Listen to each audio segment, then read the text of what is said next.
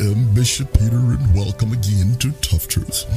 I will indeed be much obliged if you will subscribe by clicking on the red subscribe button below. Please do click it right now so you don't neglect to do it later, and help share our videos a lot.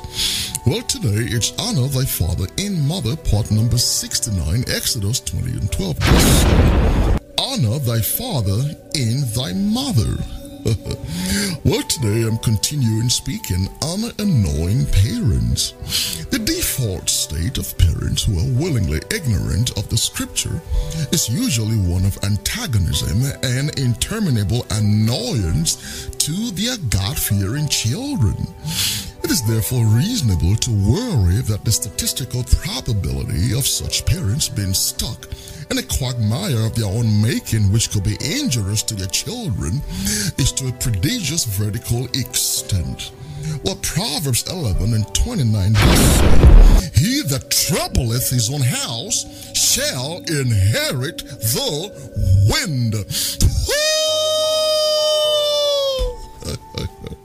Well, the melancholy existential reality that is potentially frustrating is that any attempt to please, satisfy, or accommodate this particular brand of annoying parents is simply bane of the moon, an attempt at futility.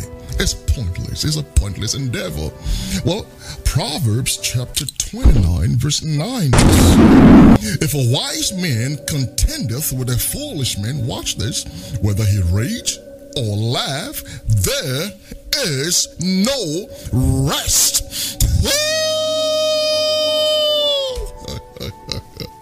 Well, there you have it. Therefore, God-fearing children must redirect their efforts to satisfy the commandments of God and disregard every unscriptural, immoral, ungodly, and unrighteous injunctions that emanate from these disappointingly annoying parents. Well, Matthew 10 and 37 "He that loveth father or mother more than me is not worthy of me."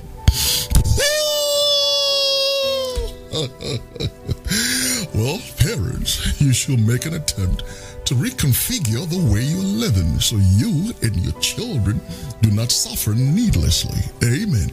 Well, until next time, here's your friend and partner, Bishop Peter, saying, let us hear the conclusion of the whole matter.